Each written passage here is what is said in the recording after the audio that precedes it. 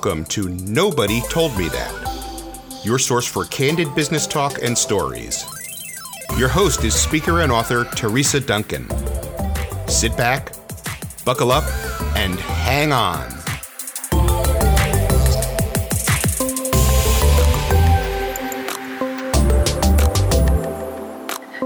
Welcome to another episode of Nobody Told Me That. I'm super excited. I have a fellow insurance nerd with me today, and it's not often that we see them in the wild, but I think there's more and more of us. Colleen Huff is here. Hi, Colleen. How are you?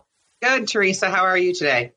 I am good. I am psyched for this call. I have fresh coffee ready to go. For some people that are not sure who Colleen is, which you're going to hear about her more and more because she just knows her stuff. Colleen is one of those people that has gone through the ranks in her office. She's learned how to be a manager, learned how to be an insurance coordinator, and now she shares that knowledge on the road. She's consulting, she's going in office and helping, and she's also doing more speaking. And that, I think, is wonderful because we need more insurance speakers out there. Insurance is becoming such a big issue. Colleen, what is it about insurance that you love? I started back at MetLife years ago, and I think part of it is the mystery of it sometimes. I'm dating myself by saying there's a little bit of Nancy Drew in me. And I approach it from almost a stubbornness of I'm going to get this right and let's figure it out. So I really think some of it was the mystery of getting it right and figuring out how to make it work. And my background being I was on the phones at MetLife, so I came at it from a slightly different perspective than a lot of insurance coordinators do. And so I was the one answering your calls to start with. And then when I got in the office, I got to see the other side of it. And it kind of became, it was just sort of meant to be. I found it fun, which not a lot of people do. Yeah, no, it's nice that I appreciate that you have some passion on it because it's such a pain point that so many offices don't even want to come to an insurance class. Right. I'm sure you have reluctant attendees. Yes, all the time. And then they come up afterwards and they're like, oh, that was actually more fun than I thought. And I've heard that about your class. So yeah, absolutely. And so, keep that up because we need more of us out there. But you are in, let me think here, you are in upstate New York. Yeah, near Buffalo. So is it nice to get out of the area? It's been fun. It's nice to travel to places I haven't seen. And, some of the places I'm speaking at are the ADOM chapters, which, is really great because I get to see my ADOM peeps around the country. And then getting to other areas, it was nice recently because I got to get away from the snow and go to Phoenix. So that part is always good. Get out of the cold a little bit. So, and I've gotten to some parts of the country I don't think I would have without it. So it's been fun. It's a nice break for my boys. They get to have a men's only weekend or time during the week without mom. Yeah. So, yeah, I like it. Well, and the one thing I remember when Noah was young, because now, he doesn't expect anything from me on these trips. He's kind of just burnt out. But when I used to come home without something, I would learn that was like a big faux pas. So are you bringing home little airport things for your kids? I do. I started bringing home little small snow globes from each city where I was for my oldest. And about 2 years into doing that, I brought home from the Arizona area a snow globe, but instead of actually being with water and the snow falling, it was sand. And I thought it was kind of different. And then a few years went by. I thought so. A few years go by and my boys explained to me that they thought they were creepy and wrong. So if it's not a real snow globe, don't bring it home. So it's turned into now a joke of I actually really have to find a small snow globe of some sort everywhere I go for my oldest because he's decided he needs this collection from mommy. So, but I went to Arizona again recently and they reminded me it can't be a sand globe because it's just wrong. So. I love it. They're becoming aware in their appreciation of tchotchkes. Yes, very much so. And I have my own collection that I've been doing for years. I have a keychain collection that actually goes back to when I was 14. And I've had I collect keychains where I go, partially came from the standpoint of financially. When I was a kid, we didn't have a whole lot and they were easy, but they're also small. So you can pick them up and you don't have to worry about packing it. So I've started a collection of keychains where I speak on top of where else I've traveled. Very cool. Very cool. Well, by the time you're all done, you're going to have a gazillion keychains. So yeah. My husband's talking about actually making me a board with the states on it so I can hang them on each state. Oh, that's very cool. Actually, I like that. Yeah. That's a nice visual reminder of everywhere you've been and how hard you've worked as well, to get around the country. So that's excellent. I love that. I love that you have the support at home. That makes such a big difference. And how has it been on your husband now that you're traveling more? He's fine with it. He's always been the one who cooked the meals, so I'm spoiled that way. Nice. And he's also figured out a way to make himself semi-retired. So he's only working 3 days a week, so he's okay with it. No, but it does make a big difference. The support from him and my boys, I'm still working full time in a practice right now. 4 days a week in the practice doesn't, so I'm working on these seminars and the trainings, or if I'm doing trainings, evenings or Fridays and Saturdays sometimes. So, I couldn't do it without them saying, keep going, That's awesome. That's awesome. Yeah. And you've really kind of gone out there and you're making a name for yourself, which I love. Like I said, we need more insurance speakers. So when you're in with these audiences, what are you hearing the most out there? Like, what's your most frequently heard issue? Maybe I'm sure it's hard to pull down one, but maybe one or two or three. Go ahead. Probably their biggest frustration lately has been those things that used to be easy to get paid. And now they're running into barriers. For example, I'm sure you're hearing it. The scaling and route planning from a lot of the companies has become, they see it. And I know the person who's in charge of it is sometimes cringing. Certain areas, the denials have gotten more. I'm hearing from, I got a call recently from an office that every single crown they send in is getting looked at with fine tooth comb. And she can't figure out what triggered or what's going on. And then she heard others in that same area. So I think some of that is frustrating and making it, because it's making it twice as much work. We all know the denials add to that pile that we have to work on. Definitely. And that's where I think that's the biggest one I'm hearing is they're finding themselves confused because they thought they were doing everything the way they're supposed to. And they feel like the game has shifted. Well, and you, from being on the insurance side, you understand the whole utilization, and when there's spikes in utilization, they clamp down on it. Yep. I mean, that's what we're seeing a lot of, is that there's been such an uptick in utilization, and then there's been an uptick in fraud as well. So they're really aware of that.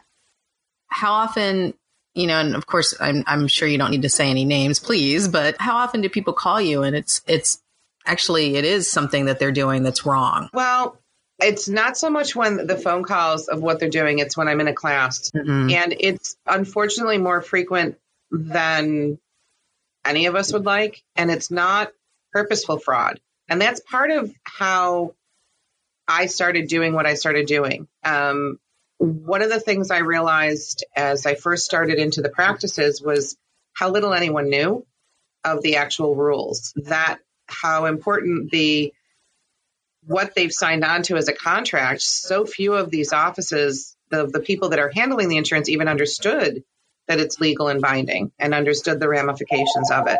So that part of it, just makes it, that's part of what prompted me to start training, because so many people didn't know what they didn't know. And seeing these people sending things in on prep when it pays on seat, not properly documenting, not keeping the notes the way they needed to, there was so many of those things. And so when I'm in these classes, a lot of times that's what I'm hearing or I'll talk about, don't forget, make sure you have to do this a certain way. And you see that look on someone's face. Yeah. And I'm sure you've seen it, of that, oh my gosh, I've been doing that, or they'll come up to me. There was an office that we did work on helping them convert to Chartless. And she had some insurance issues that happened with that. And one of the things they discovered is one of the women at the front, who really never wanted to know what she was doing, she was coding all the crowns the same way, but the two doctors did two different crowns. Oh. And so they didn't discover it until they went Chartless, and they were all writing wrong incorrectly into the charts. And so they had to go back and fix it all. And she was worried about, what if we get audited? And, it was just, and it all traced back to the front person never wanted to learn enough about insurance. So a crown was a crown. Mm-hmm. They were all, D27, whatever that one doctor told her, and never understood there's a difference. Yeah. Yeah. It's amazing. And I don't want to, it's not doctor bashing, because honestly, I think a lot of doctors just don't realize how important it is. But the fact that you're putting somebody on the front lines without them knowing anything clinically is, to me, it's a recipe for disaster. It's very rare when I've met an insurance coordinator that has had no insurance or clinical training and isn't good at it. So I really think there's got to be more special attention paid to that. Well, and see, for me, I came from a non-clinical background, and it was a big struggle to learn the clinical part of it. And so I was very lucky, because the first 3 offices I worked in, they'd answer every question I had. Yeah. And I wanted to know, okay, so here's this code. Show me what it looks like. What are you doing? Why does it take this much time? And so when we train too, that's part of what I do, and I'm sure you do, is you guys have to ask a lot of questions. You need to understand more clinical than I think you do, Mm-hmm. Yeah. Well, and here's the thing, and it does take a lot of time. And I know that you're good at this as far as going in and helping offices understand that. So if anybody needs that, they really should contact you and get you in, because it sometimes needs to come from a third party. I think haven't you found that? Obviously I don't consult anymore, but when I did, it was always interesting how I'd come in and the insurance coordinator has been saying the same thing about documentation for, years. And I'll come in and make sure that it's done. And then all of a sudden claims are getting paid. And it's not that I had some big, magic wand of knowledge or anything. It's just that they needed to hear it from a third party. Have you run into that where it just needs to come from you? Yes, absolutely. And I even had the opposite when I first managed a practice. I went in, and for the first year and a half, they would do what I suggested. And then it kind of hit that, I don't know if it's a wall of they just don't want to listen to the people in front of them. But I had the opposite. I had, 3 or 4 years in, they brought in a consultant group, and I was ecstatic because, yes, it was everything I'd been telling them, but now they're doing it, and I have the same thing happen in practices all the time. And and none of us, if we ever figure that out, I think we can make $1 million as to why that happens. Yeah, I don't quite understand that, but I think it's the same way with like husbands and kids too, right? So. Sure. Yeah, pretty much. And in this case now, I have 2 puppies that are only sort of listening. So I tell you what, if anybody, they should, and I'll put all the links to your information here, but your puppy pictures are just adorable. So I'm really enjoying those. And I will put a link to all of Colleen's information in the show notes so that you have a chance to connect with her. And I urge that you do that. And, one thing I've been wanting to bug you about is whenever you want, I need a newsletter article or a blog post from you, so we can put information about you out in my newsletter as well. Absolutely. Yeah, I'd love to feature this. So when people tell you that you used to work for MetLife, do you ever get, ooh, what's going on in there? Like, do they want to know what's behind the curtain? I kind of caveat it with MetLife from 20 some years ago, not the MetLife today. Yeah. Because honestly, the MetLife I worked for, and I found this out, the industry is a very small industry. I was trained in a classroom setting from a woman who was amazing. And we spent 3 months literally, starting it with nothing. And I found out years later from a gentleman who works for GHI down in New York, just in conversation, he figured out our class was a little different because we were in training longer. So we kind of got known. Mm-hmm. He knew who trained me and told me I was trained by the best in the industry. Excellent. I was very, very lucky. And he said, seriously, like companies used to try to steal her from MetLife at the time. Oh, that's funny. Yeah, and she really was amazing. But so one of the things I try to explain to people too is in this day and age, the people that are answering the phones for you now don't have the training that we were given. And so that's where training our own teams and the people making the phone calls, it's essential that we know what to ask them because they don't necessarily know any more than beyond what's sitting right in front of them. Yeah. You talked about the front knowing the clinical. When I was at MetLife, we were taught some of it, or at least a little bit more of an understanding to understand from A to B to C. the people that are on the phones don't have that luxury anymore. And a lot of them aren't even in the country, so that's a little bit different. I think there's even a language barrier happening for some of them. Yeah, I agree with that. And I think you and I have been doing this a long time. How long have you been on this side of dentistry, I guess, on the dental side? I started, it'll be 25 years this coming summer that I started at my life. So, and honestly, I grew up in dental, which is an odd thing. Most people don't know is my father actually helped start Great Lakes Orthodontics. Oh, I didn't know that. I did not know that. Yeah. Excellent. Yeah. We used to pack BioAcryl for 10 cents a box. That's great. Yep. That's great. Yep. Yeah. That's going back. Yeah. Well, and I think, and it's been, a pretty decent amount of time for me as well. But I think what I try to tell people in my classes, especially the older ones, who are, they've been doing this a long time. They have to accept that it's so different. I think being an insurance coordinator today is a totally different ball of wax than it was when you and I were starting out 20 years ago. So, and you're still in it full time. I mean, what do you see are the big differences? The biggest differences are the types of plans and the number of plans out there. We're hearing about the exclusive provider options, the EPOs, and those are on the rise and at a whole nother level. One of my biggest complaints, and someday I'll get a hold of the people who figure this out, is, they don't get dental cards. Yeah. So I joke that we're supposed to be psychic and know exactly what they have and where it goes and an address. And, but the hardest part that's happening, I think, that I see coming in are a lot of these companies no longer give patients a choice of 1 or 2 plans or 3 plans. And so it just happened recently to a patient of mine. She came in, they've been coming to us for years and said, oh, my husband's company changed. I'll get you the information. Well, it's a newer company we're not in network with. And luckily it had out-of-network benefits, but they weren't given a choice. That was it. And in the past, they've always had a choice of 2 or 3 or 4 companies. Yeah. And so that's interesting. That's making it difficult too. What about, and then, go ahead. I was going to say, and then the exceptions, they keep coming up with new ways to say no. And one of the things that I'm going to say, and correct me if you think I'm wrong on this, Teresa, but one of the things people have to understand too is one of the things I was told from a rep who is no longer with one of the companies, but he's always been very honest with me, is a lot of the plans are now self-insured.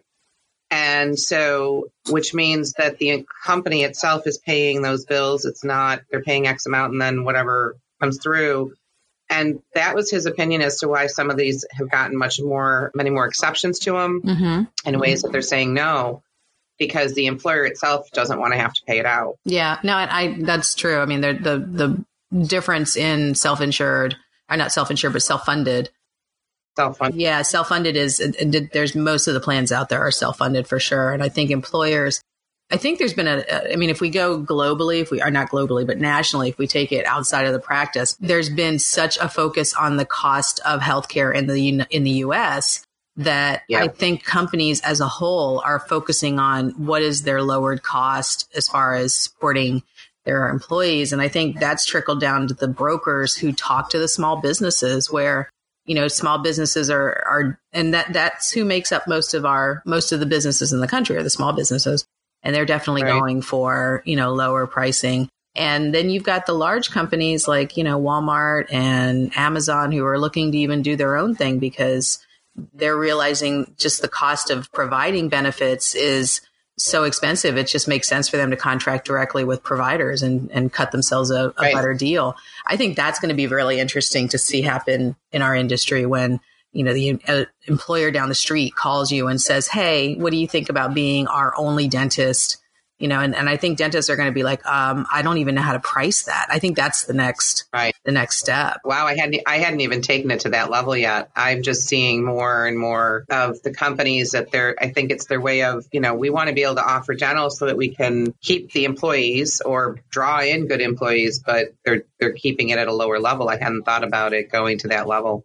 When Walmart's already put on some clinics in some of their stores, as you know, and there's been a lot of talk. Some of the big corporations have actually come together to create a coalition. They're actually going to start doing their own healthcare. Amazon, Berkshire Hathaway, JP Morgan Chase, they've all come together, Walmart. So I think when they finally wrap up their plans and come up with and legal fixes it all, because it's all got to go through legal and make sure they're compliant with state regulations.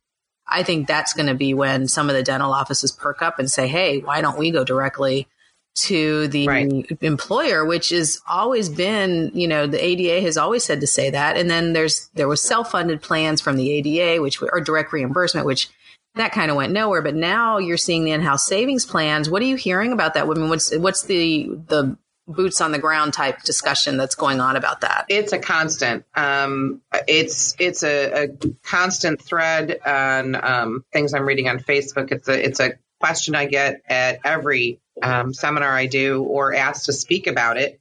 I think a lot of offices are looking at it as a way to retain those patients that have lost their dental or are senior and they don't have anything more than preventive. The biggest thing I can say on that is I think it's a great thing to offer, but you have to make sure you're doing it right. And you have to make sure you go through either a lawyer or one of the companies. We did one here in our practice a few years ago. We had a large number of our patients retire and they were losing their dental. The dental that they get at the retirement level was strictly Medicare Advantage plans, which were covering at that time strictly preventive, which we're also seeing a shift on that. And we did an in-house plan and we made it fairly simple, but we took it to a lawyer. And it was fascinating to me, the things the lawyer had to make me change in my verbiage. Oh, really? Can you give an example? For example, how we worded our section on the x-rays. You had to not state the number of x-rays. You had to state the types of x-rays. And there was reasons behind it that right now I'm not recalling, but there were very specific ways that you have the verbiage has to read that you don't open yourself up for a lawsuit. And so anyone who's thinking of doing it, I tell anyone in my classes, my suggestion is always, first of all, keep it simple, make it so that it's easy to track in office. But secondly, make sure you go through a lawyer or someone that has that background. There are companies out there that do this. For myself, we're a small practice, so I was a firm believer in we'll keep it in-house. But larger practices or multi-location practices, one of the companies that do it for you might be the answer for that too. Yeah, there's quite a few popping up. It used to be there was one, back in 10 years ago, and now there's 20. I mean, you probably get the same pitches I do. I get emails from companies that are like, do you want to talk about my plan? And I'm like, wow, how many of there are you? Right? Yeah. There's quite a few, and I keep hearing more every day, or I'll get an email saying, have you ever heard of this company, or what do you know of this company? And half of them I have to Google them myself because I haven't heard of that company. Oh, for sure. No, I would say that's most of them. And I get a lot of pitches from companies offering to do the claims cleanup. And I've never heard of them. I've never even I'll Google the principal of the company, and they're not even in dental. They're just somebody who sees an opportunity to make money. Maybe they have a family member that's a dentist or something and they realize it. And there's nothing wrong with that, but they have no reputation. I'm not going to send anybody to them. They're springing up left and right. Buyer beware, because the pricing that they've seen is pretty low. Are you seeing that too? The ones, what I like to do is look at where they're from. And the interesting part is quite a few of them aren't even in the country. Yes. And when I inquired with one, the pushback from them for my dental questions and some of my specifics made enough for me to say, if any, I kept a note of who he was, what person was, and just made sure that, we, because I didn't trust what was coming from him. Yeah. It's incredible. Yeah. The numbers out. And I think you're going to definitely need to do your due diligence when you hire these companies. And so it's really important to get recommendations and not just go on Facebook and say, who do you like? No. And then I just think that's awful. There's so much bad information on Facebook. You and I have vented about this before. What's your thing about Facebook? Well, it scares me because just because someone says they know what they're doing, if you don't know their background and you don't know who they are, how do you know they're not? I mean, I've watched wrong information. You and I have talked about this. sometimes I will pipe in, and sometimes I might private message the person because I don't want to, be rude on Facebook, but if they're giving you outright wrong information. So you have to really, and I say that to people all the time, make sure you know who you're getting your advice from, because part of the reason I started these courses is to stop that misinformation. The first few offices I worked in, the person at the front had learned from someone else who had learned from someone else because they were the doctor's cousin who needed a job. And the other thing I tell everyone is I worked on the phones, and I can tell you there were people at MetLife, and I was only there for 6 months, but that 6 months made such a huge impact. I had 2 people around me that were very sharp and knew what they were doing, but we had one other person who, she wasn't the brightest bulb sometimes, and we loved her, but we'd hear her giving wrong information. So you also have to know that. So Mary, who was the doctor's cousin, made a phone call, learned something from someone who told it to them wrong. And for the last 6 years, they've been teaching it wrong to others. Yeah. And so sometimes that's the same thing I feel like Facebook is. It's that wrong information is just coming out. And like you said, you get what you pay for. Finding the time to find a course that's going to help you make sure that you're up to date. Mm-hmm. You and I know I still show up to your courses. We need to know and learn and grow. And there's things that I might hear that you haven't and vice versa. Absolutely. So and it's so fast. It's all the time. Well, changing. You and I are just one person each, and cover the whole country, and sometimes whenever I see Roy Shelburne, I don't see him that often, but sometimes we'll bump into each other and I'll see him at the code maintenance committee, and sometimes we'll exchange things. And I used to run into Charles Blair more often, and same thing. We'd sit around and, what's going on. Mm-hmm. And there's just so many of us that are really right on top of it.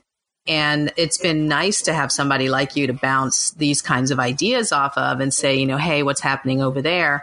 But when you go on Facebook and hear what's happening, I have no issue with, because it's cool to hear what's happening.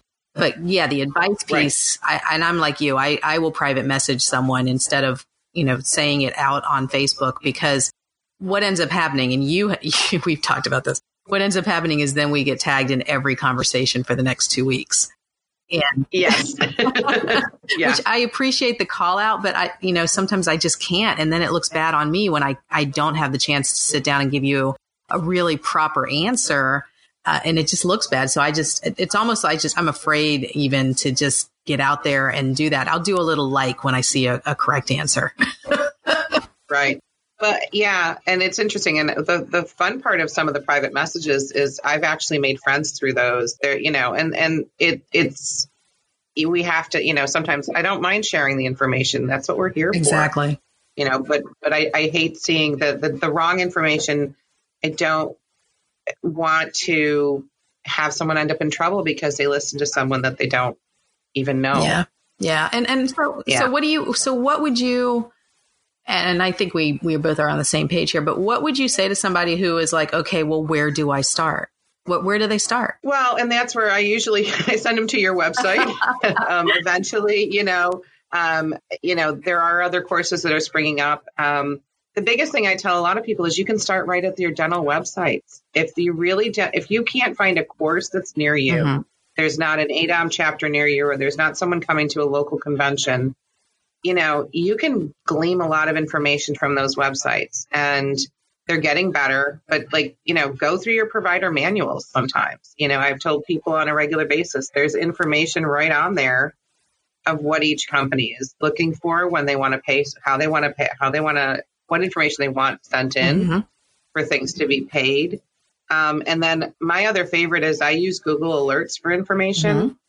As well as reading the trade magazines that are out there, dental products reports. There's a lot of information you can glean on your own, or to keep yourself up to date. Mm-hmm. If you have a local rep that well, I had one who worked for Delta, and I still talk about Frank in most of my seminars because a lot of my information, I would call Frank every 6 months. What's new?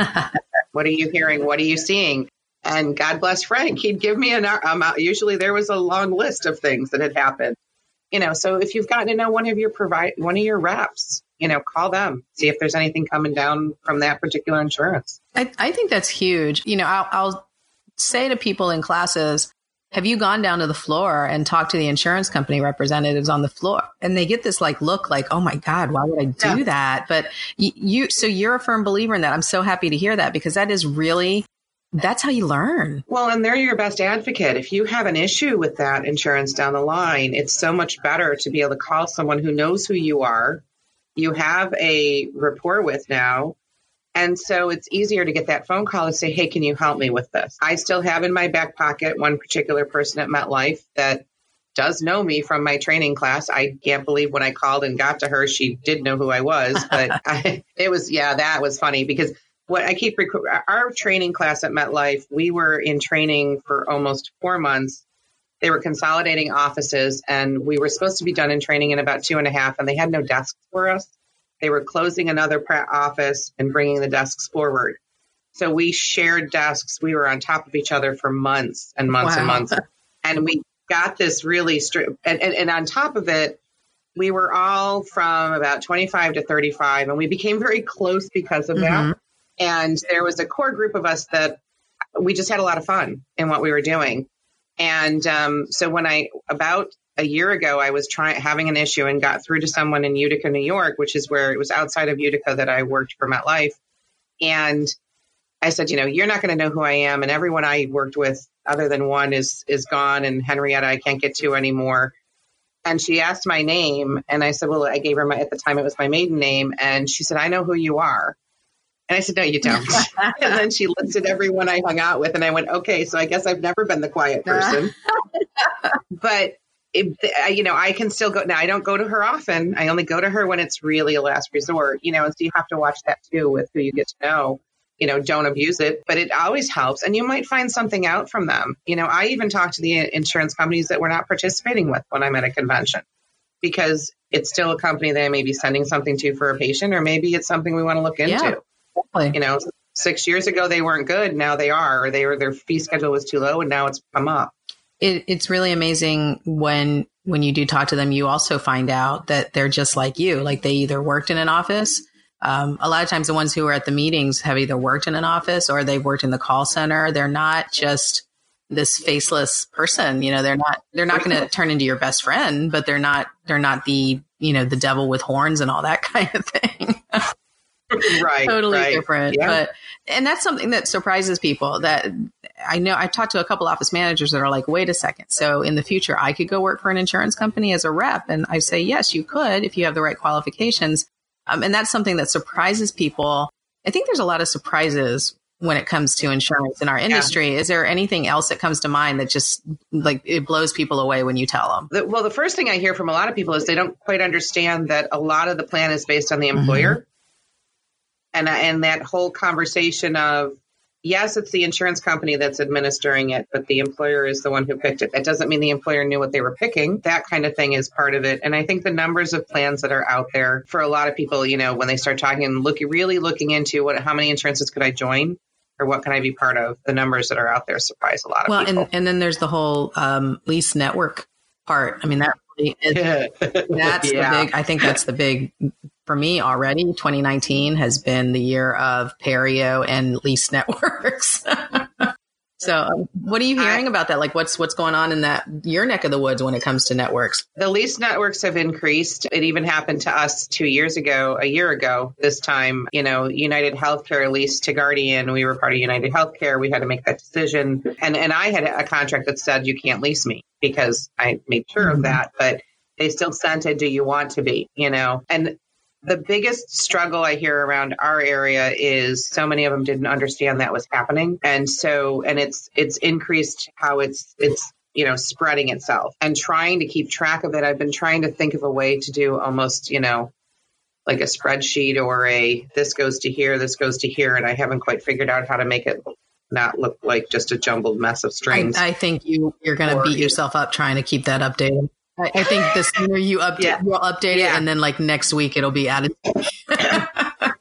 Yeah, that's kind of why I thought about doing it. That's as far as that thought process went, because I had the same conclusion, Teresa. Well, because I started keeping track of it just even for my own practice, and we don't take a lot of insurance, so okay, I'm going to keep this one here.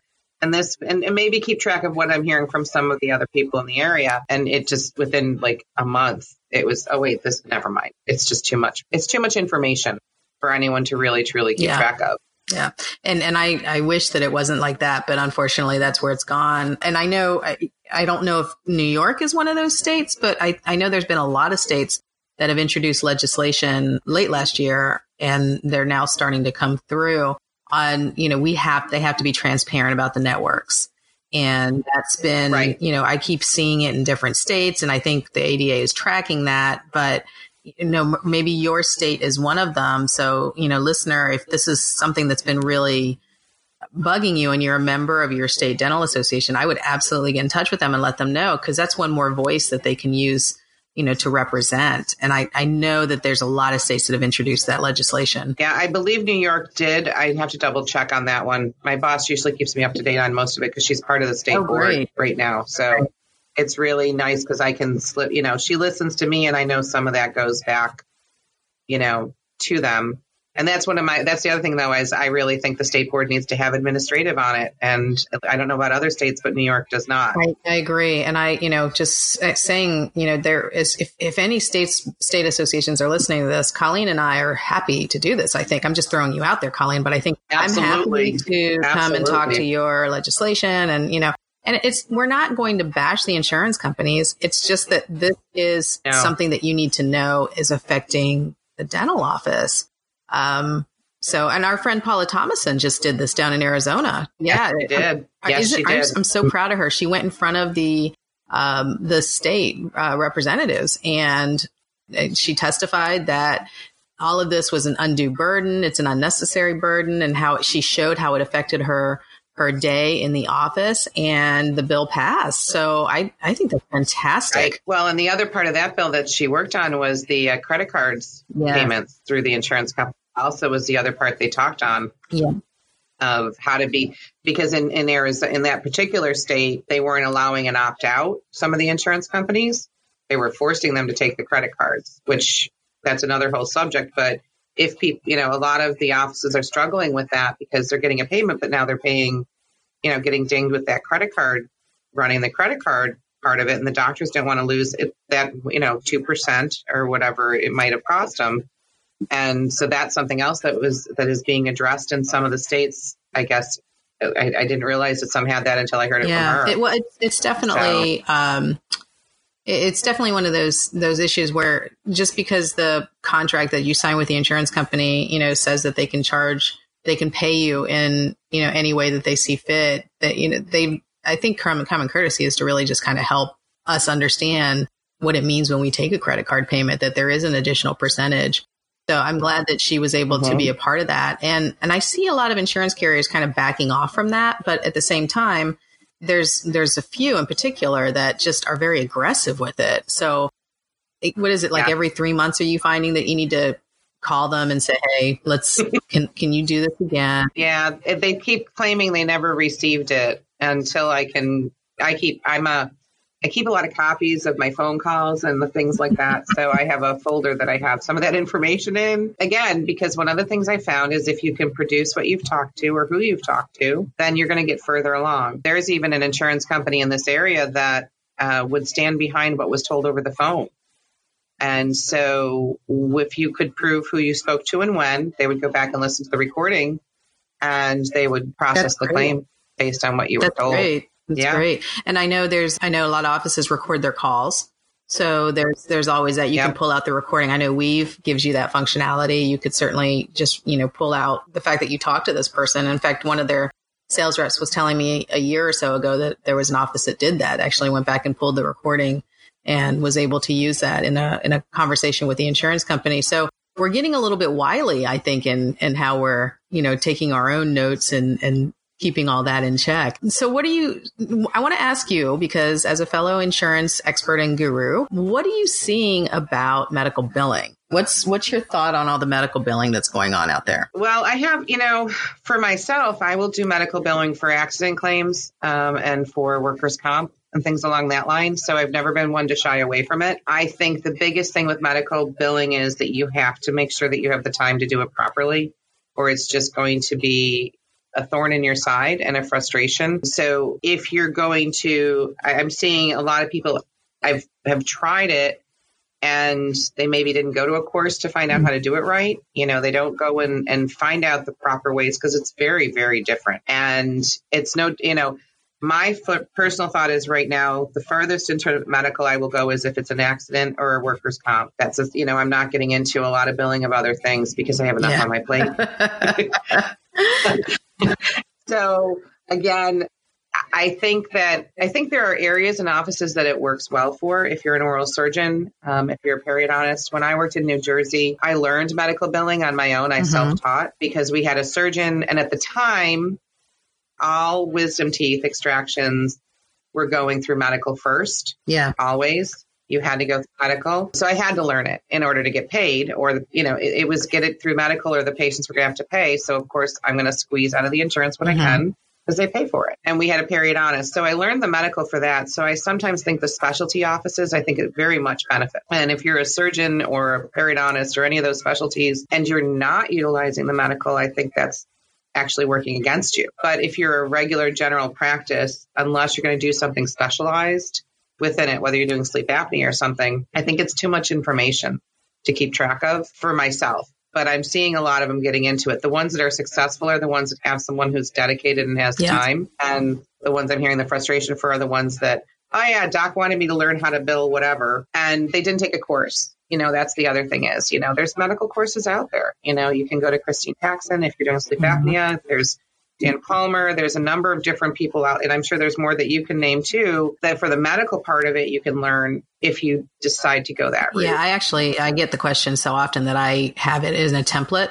All the names of the people. Can I borrow that? I might need that. I'm happy to send it to you because I just, you know, Glenine Varga is great. She's wonderful with sleep. And she's really been instrumental. She's actually been a part of talks up at the ADA with the airway and all that.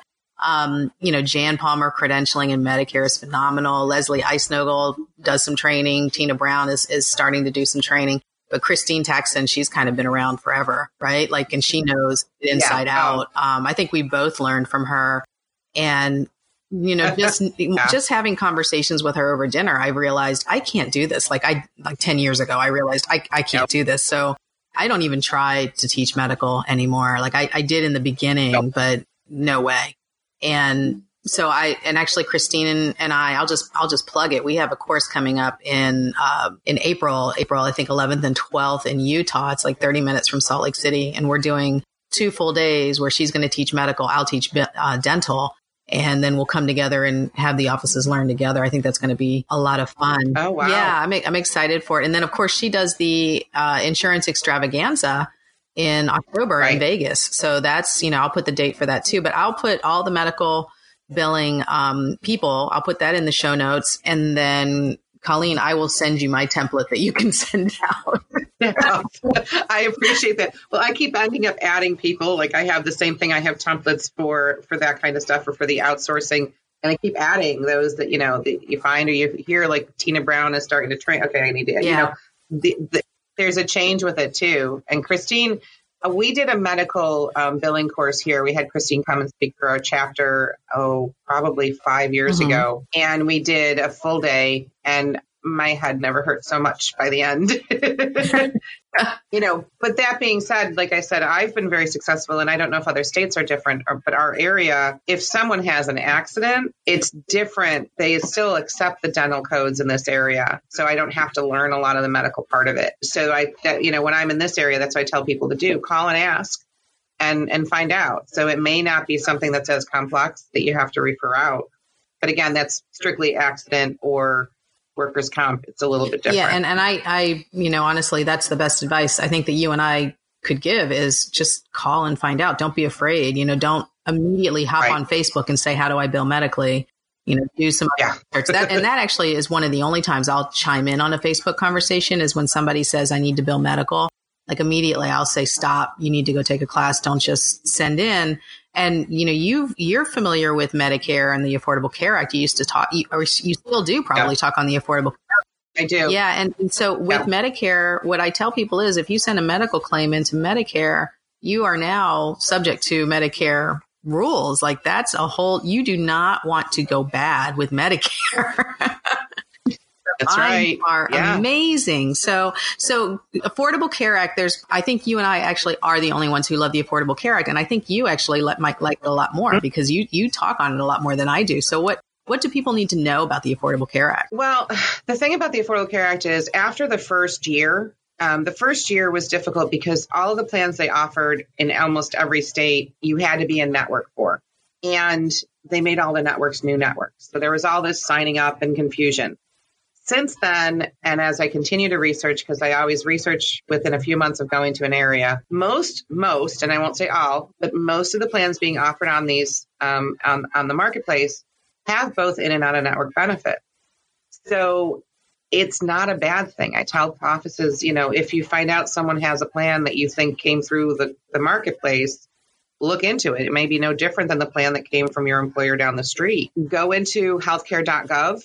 And you can find out where your state, if they have their own site or if they just list through there. And all you have to do is into the search engine, put dental, click through a few things, and you can look at all the plans that are near you. What I like to tell pediatric offices is one of the other types of plans that's still out there are the embedded plans. And what those are plans that are embedded into a patient's medical plan because the employers still have to legally provide dental for children under the age of 19. So it's a way for them to keep up with what they're supposed to be doing. And so if you are a pediatric office, I think it's in your best interest to check all of your patients' medical because they may have a medical plan that they're not aware of. And one thing people are finding with the embedded plans is there's mixed benefits. So it's not just a separate dental, it's not and a separate medical. You're seeing that the deductibles are combined and maximums are combined. Is that what you're finding as well? Absolutely. And the other thing that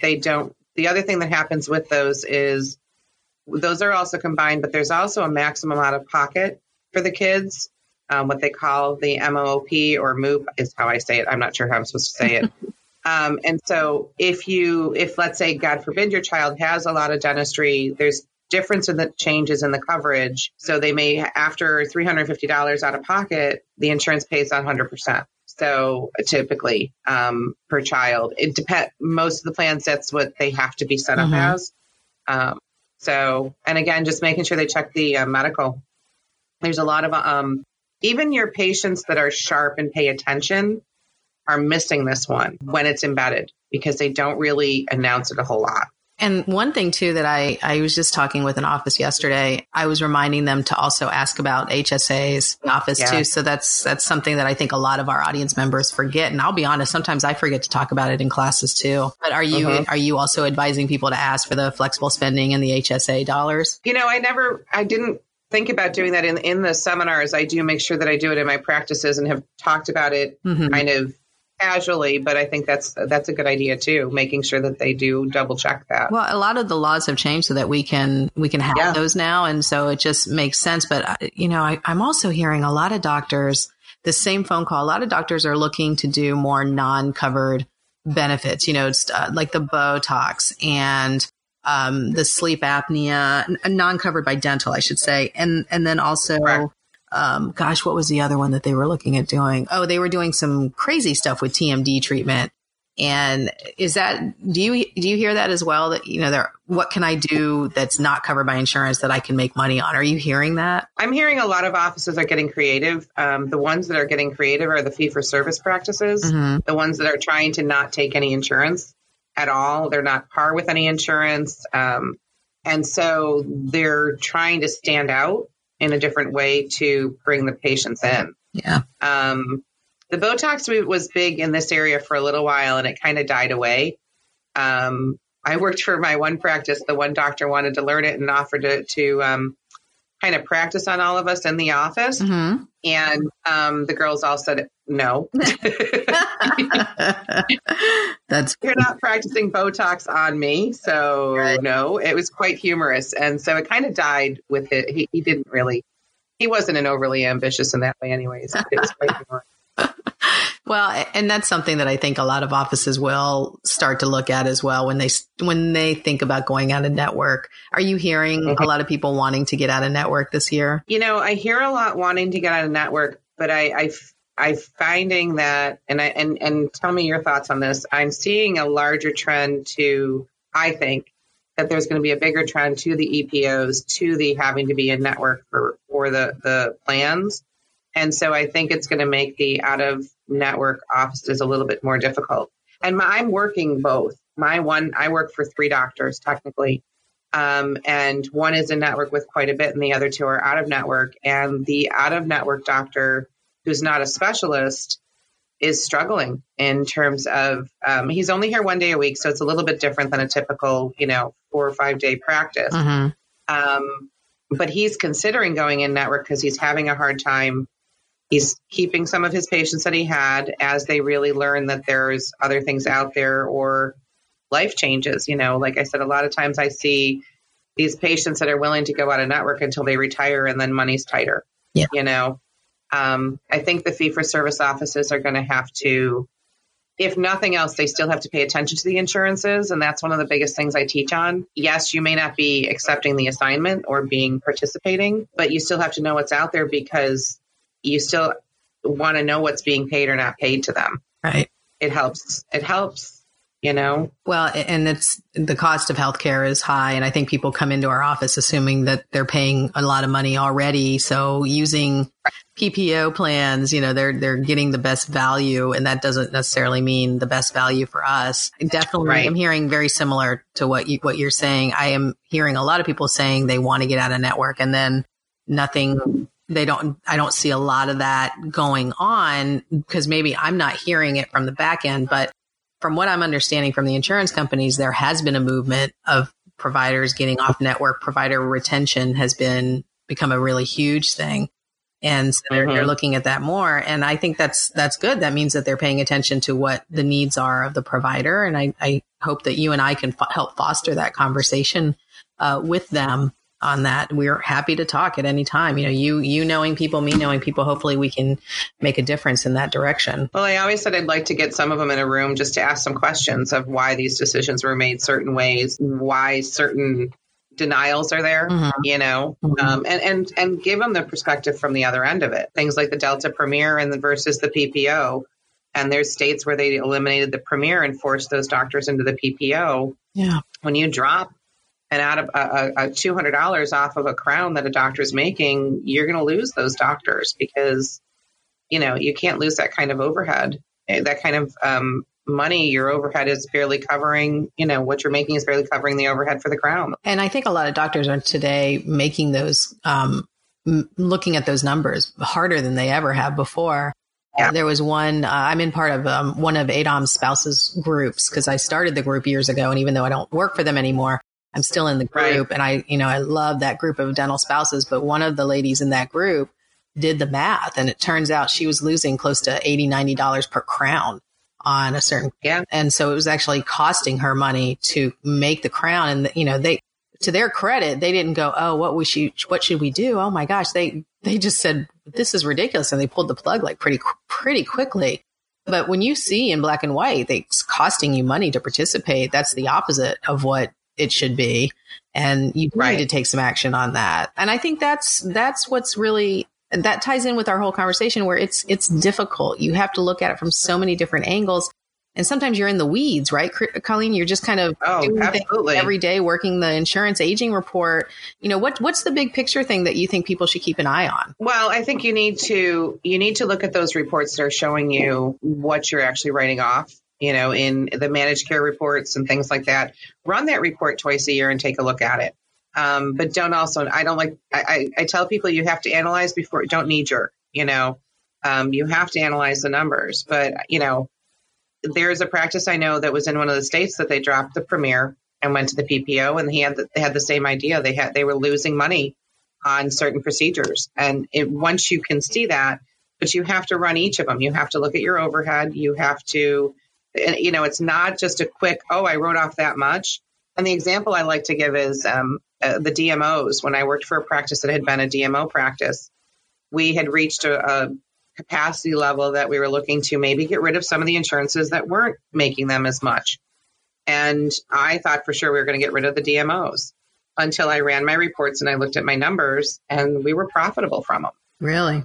But we had to look at all of it. We had to look at, this is how much that using those reports, we looked at, what we technically would have made without being on them, what we brought in, what was written off, and then also the overhead costs for those procedures and what we were doing. And it took me about a month and a half of, various comparisons, but they were profitable. They weren't the ones that were costing the doctors money. And I would have lost money on that because I was ready to bet them. Interesting.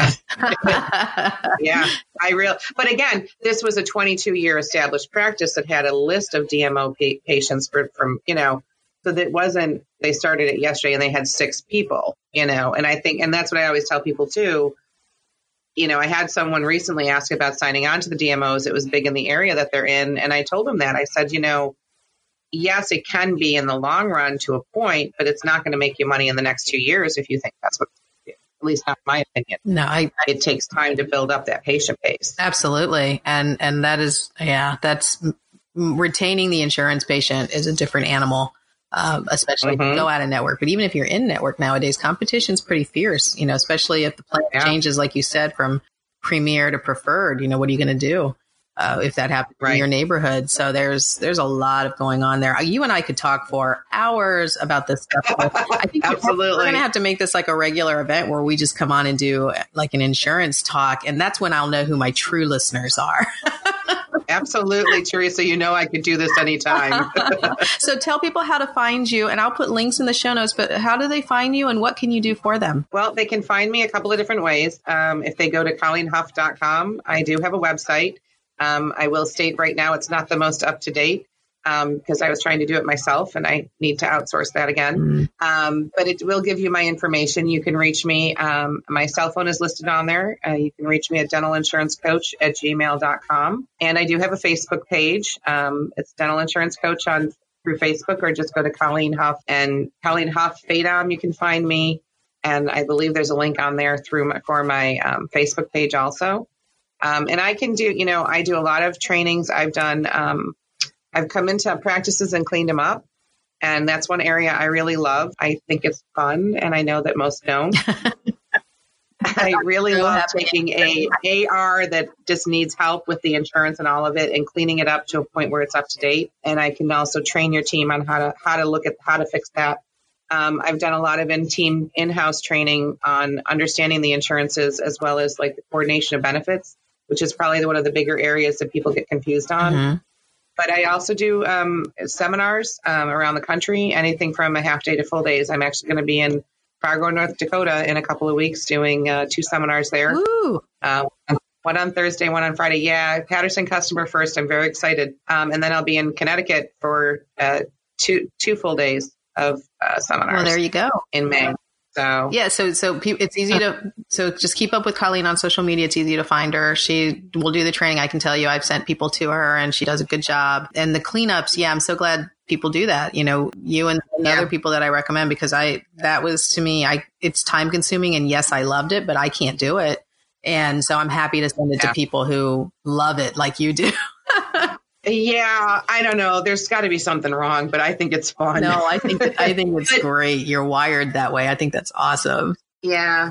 One of the things that's just one of my goals is to get as much out of the insurance as I can for the patients, for the doctors, the offices. This is their money.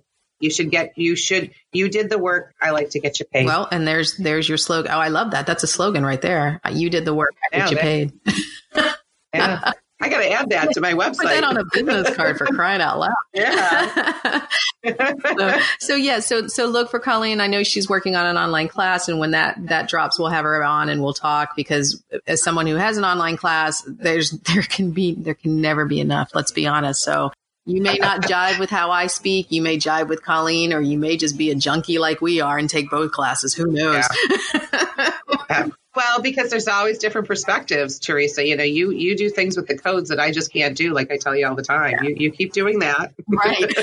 I'll do the cleanup, but Sounds good. Sounds good. All right. Well, I want to thank you so much. I love talking to you. I love talking about insurance with you. And I appreciate that we have finally, this was like a cursed podcast, wasn't it? Like yes, it was. It was done between you having issues and me having issues finally. And then this morning we log on and we had issues. So it is done and we have this under wraps. Thank you. I appreciate you very, very much and what you're doing for the industry. I appreciate it. Thank you, Teresa. I really appreciated the time too. Absolutely. So until the next episode of Nobody Told Me That, go find Colleen, go look her up and get paid on your claims. Subscribe to this podcast so you'll get our next candid discussion. Visit Teresa's website, odysseymgmt.com. That's odysseymgmt.com for more information on Teresa's courses, books, and speaking schedule. Subscribe to her newsletter while you're there. Don't say we didn't tell you that.